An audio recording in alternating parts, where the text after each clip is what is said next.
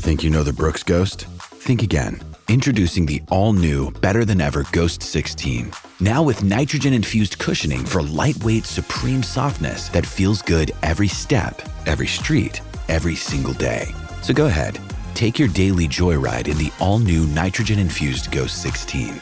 It'll turn your everyday miles into everyday endorphins. Let's run there. Head to brooksrunning.com to learn more. Peter King is one of the two greatest politicians out of this New York area in my lifetime. Rudy and Peter, for decades as the man out on Long Island. Of course, all the federal stuff as well. Homeland Security, and has gone on to become a dear friend, him and his lovely wife, Rosemary, of me and Danielle. And I just love the guy. He's great on this show. He's great on John Katzimatidis' show. And I see pictures that Peter sent me from last night. He was having dinner with Anthony D'Esposito, who did a very good job a couple of days ago beating up George Santos. And one of the guys that's on this show, every now and then, I love him, out of Louisiana, Steve Scalise. How was that dinner last night, Pete? You and Espo and Steve Scalise. It was really great. First, thanks for having me on again, and give my best to Danielle. Thank you. Last night, it was Anthony D'Esposito is doing a great job in Congress. He's got to raise the money. He's like the number one target in the country. His is the most pro-Biden Republican district in the country. Biden carried that district by 17 votes, by 17%. 17% in 2020. Anthony carried it by 4% last year. That's a 21% turnaround. So Democrats are gunning for him. So it's important we get behind him. Steve Scalise, the majority leader, a great guy. Steve Scalise is probably the most genuine guy that I ever met with all the time I was in Congress. He's from Louisiana. He might as well be a New Yorker. He talks tough. Yeah. He's a loyal guy. He's a great friend. And he was there. Al D'Amato was there. Bruce Blakeman was there. Wow. Just a great get-together of Long Island. The Firefighters Association from New York was there to support Anthony because he's on the Homeland Security Committee fighting to make sure we get enough money here in New York on Homeland Security. It was a good night. It was a great night. Real people in Mio Posto, a restaurant in Merrick. And, again, these are your side people. Let me put it that way. I intend that to be a compliment. Not everybody would say it's a compliment. These are Sid Rosenberg people. Yeah, no, they are. Hey, listen, Nassau County is like my second home. I mean, as you and I are talking, Peter, Danielle's on the way to Garden City to go to work, and you're a dear friend of ours. And, Bruce Blakeman I've helped, and Ann Donnelly and Anthony and Laura Curran, another good friend of mine, Pat Ryder, the police commissioner, super guy. Pat Ryder was there last night, too. He's a great guy. He's a great guy. He's helped me and Danielle, too. I wonder, though, if you did hear on Monday, I actually traveled to Suffolk County for the first time in a long time on this show, outside of Lee Zeldin, I guess, and I brought on the DA, Ray Tierney. Did you hear that interview? Because I thought he was great. No, I did not hear the interview, but Ray Tierney is an excellent DA. He's like a career prosecutor, and he's really turned things around. He's an excellent professional, and to me, he's the best type of prosecutor. He gets the job done. He's low-key, but when he has to say something, he says it. He's not a showboat. He's not trying to get headlines for himself, but he does get headlines by doing a good job. So, no, Ray Tierney is a solid guy. Jesse Garcia, who's a Republican leader out in Suffolk County, he's also doing a great job. Right now, these are good times for Long Island. Between Jesse Garcia in Suffolk, Joe Cairo in Nassau County, we're making great strides.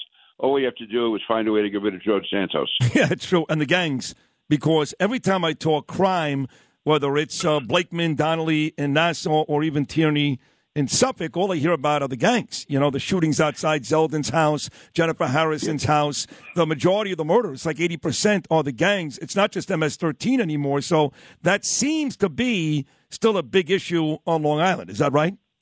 Yeah, it's more of an issue in Suffolk than Nassau, but it's still here. That's why it's important that we have strong police departments, strong DAs. And, again, going back to MS-13 in Suffolk County, I agree. They are not committing the murders they were before. Like at one stage, they committed 25 murders in 18 months. These are brutal, horrific murders that were carried out. And then Donald Trump, and he doesn't get enough credit for this, but he came into Suffolk County twice. Now, that's really unusual to come to someone's congressional district twice, and he did it on MS-13. And when he did that, first of all, they increased strike force people. They put more U.S. attorneys in, and he also gave the police all of the equipment and technology they needed. But more important than that, he let it be known that this was a major priority in his administration. So from, I guess, 2015 to 2017, 18-month period, there were 25 murders. Since then, there's not been one MS-13 murder in the area that used to be my congressional district. And that's largely because of Donald Trump spearheading and working with the Suffolk County Police, with the Homeland Security. They did a great job. Everyone yells about ICE and everything else. They were phenomenal here. There's a terrific sheriff in Suffolk County. He's a Democrat, by the way. He's a great guy, Errol Toulon. So they've gotten MS-13 under control. It's still there somewhere, but they're afraid to show their heads. But these other gangs are there, and it's this is why I always talk about defunding the police or fighting the police. Please. Well, you and I are talking here on the radio. There's cops out there undercover. There's cops out there trying to get sources to these gangs to keep the next person from getting their throat slashed or being attacked. It's really life or death in many ways. So we have to stick with the cops and the DAs. And Ray Tierney and Donnelly are doing a great job.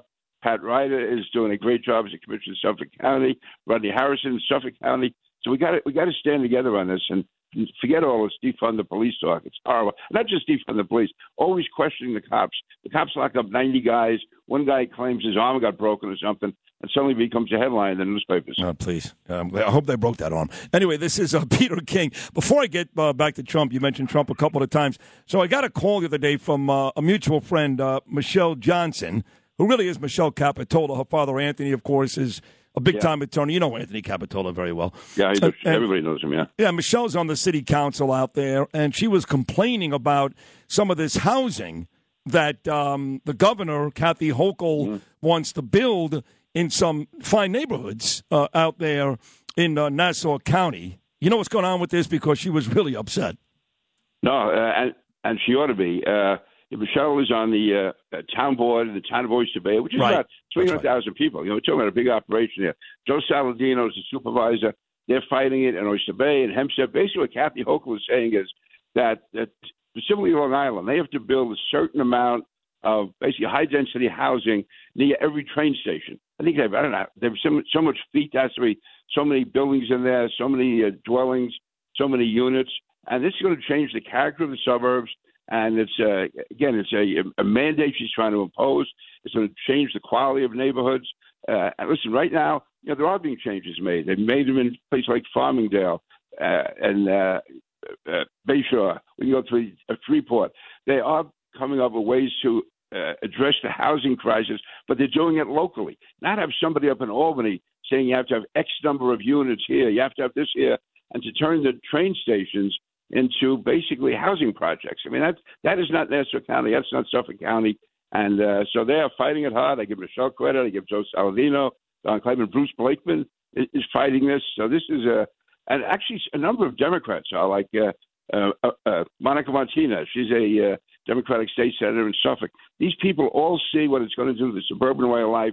It's the arrogance of the progressives who want to control your lives. It's like coming into Bell Harbor and saying, okay, you need a 10-story apartment house down the block from Sid Rosenberg. You got to build something on the. It's crazy. Right. It's dangerous. Oh, I agree. I'm glad Michelle Johnson spoke to me. I'm glad I brought that up with you. So good luck. She's on the board. That's right, the town board in Oyster Bay. Now, Oyster Bay. Yeah. Now you did bring up Donald Trump, and that does beg the question, Peter King, who I love dearly. What do Donald Trump, Ron DeSantis, and Sid Rosenberg all have in common? They're all on the wrong side against Pete King, Brian Kilmeade, Tom Cotton, Rich Lowry. No, they basically.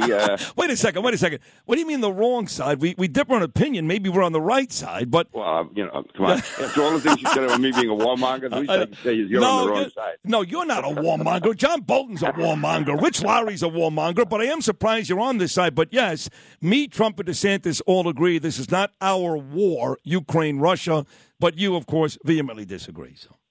Yeah, I do. And I noticed, though, when I'm on, you vehemently disagree. When Brian Kilmeade's on, he goes on for 3 minutes about how we have to defend Ukraine. So, you radio guys stick together. That I got to say. No, if you listen back this morning, and it was you had to listen very carefully.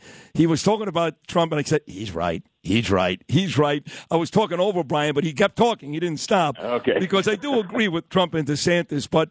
Look, what about, I'm going to bring on Gordon Shang in a couple of minutes. What about this new issue with Russia and the United States, this drone that was taken down last night? Russia continues to deny they did it. What are your thoughts on this? Yeah, first of all, I'm sure they did. We have to get more details on it. You don't want to overreact to something like that. On the other hand, you can't ignore it. So I would wait and see what the details are. But again, if it was done by Russia over international waters, we have to find some way of responding in kind. This is not warrant going to war with them or anything like that. There has to be some way that we can show that we're not going to put up with this in the future. Maybe it's just going to be some kind of a threat or some small but solid measure we can take, and that has to be done. If I can go back to one thing, you're Joe Tacopina, Ron. Yep. Whatever disagreements I may have with Donald Trump, I think the smartest thing he's done is hire Joe Tacopina for this case. This is a phony, fraudulent case, but you need a New York gut fighter who's brilliant, like Joe Tacopina. You can't be arguing this on some high philosophical level. Like Joe goes into the enemy territory, like MSNBC, yep. CNN. Yep. That's the kind of guy you need on this. A guy who's really smart, but a guy who's really tough. Is not going to take any crap from Alvin Bragg or the New York Times. I'm glad you brought that up, and that's exactly what I said to Joseph on this show an hour ago. Congratulations. Dan Abrams, he doesn't care. Ari Melber, he doesn't care. All right, 60 seconds. You're a great guest, too, because like Brian, others, you're so well-rounded. You love sports. I love your sports mind. I've been talking for 2 days about Roy White. I interviewed Roy White yesterday. I can't think of a better man for the Yankees to put in Monument Park than the man who spent his whole baseball career in the Bronx than Roy White. I know you're a Met fan like me, but what do you think about Roy White in Monument Park? To me, guys like Roy White are what baseball should be all about. They're solid, they're steady, they're not in the headlines, but they're there every day doing what has to be done. Also, when you were talking to me, reminded me, the only World Series game, actually the first World Series game I was at, a friend of mine got me press passes for the 1977 game where Reggie Jackson hit the 3 home runs. Oh, you were there? Being there. And then, being the phony that I am, I had the press passes. I got myself into the Yankee clubhouse afterwards. So Steinbrenner's there pouring champagne over Billy Martin's head. I remember Kenny Holson was sitting over the side complaining that Martin hadn't played him at all, hadn't pitched him at all in the World Series. It was great to watch. So I stuck in. Nobody knew the deal, and there I was with my phony press pass around my neck. Oh, it's great. It was great stuff. That is great stuff. Roy White, he deserves it. That, to me, is the type of role model a kid should have. And besides that, he was an excellent, excellent ball player. Well said. There you have it, Randy Levine. Now you got Peter King, Sid Rosenberg, Brian Kilmeade. I'll have 100 people by today's end telling you to put the great number 6. I know Tori had that number 2. Roy had it first in Monument Park. Peter, as always, excellent, excellent appearance. I love you. Thank you so much. Thank you, Sid. Thank you. You're the best. That's the great Congressman Peter King with another home run.